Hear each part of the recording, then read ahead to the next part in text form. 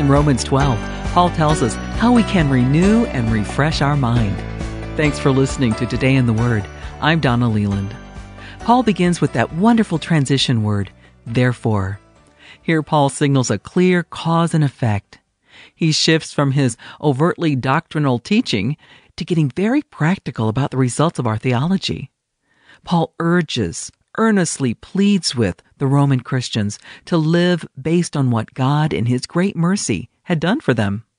Paul begins by addressing bodies. He calls us to offer ourselves as a living sacrifice, holy and pleasing to God. The first century Christians would have been intimately familiar with the solemn act of sacrifice, so it would have been a powerful analogy.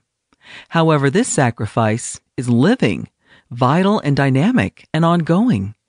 It's also a holy, dedicated, and pure act of worship. Paul also addresses the renewing of our minds. He urged believers to continually subject their thoughts and intellect to the renewing work of the Spirit.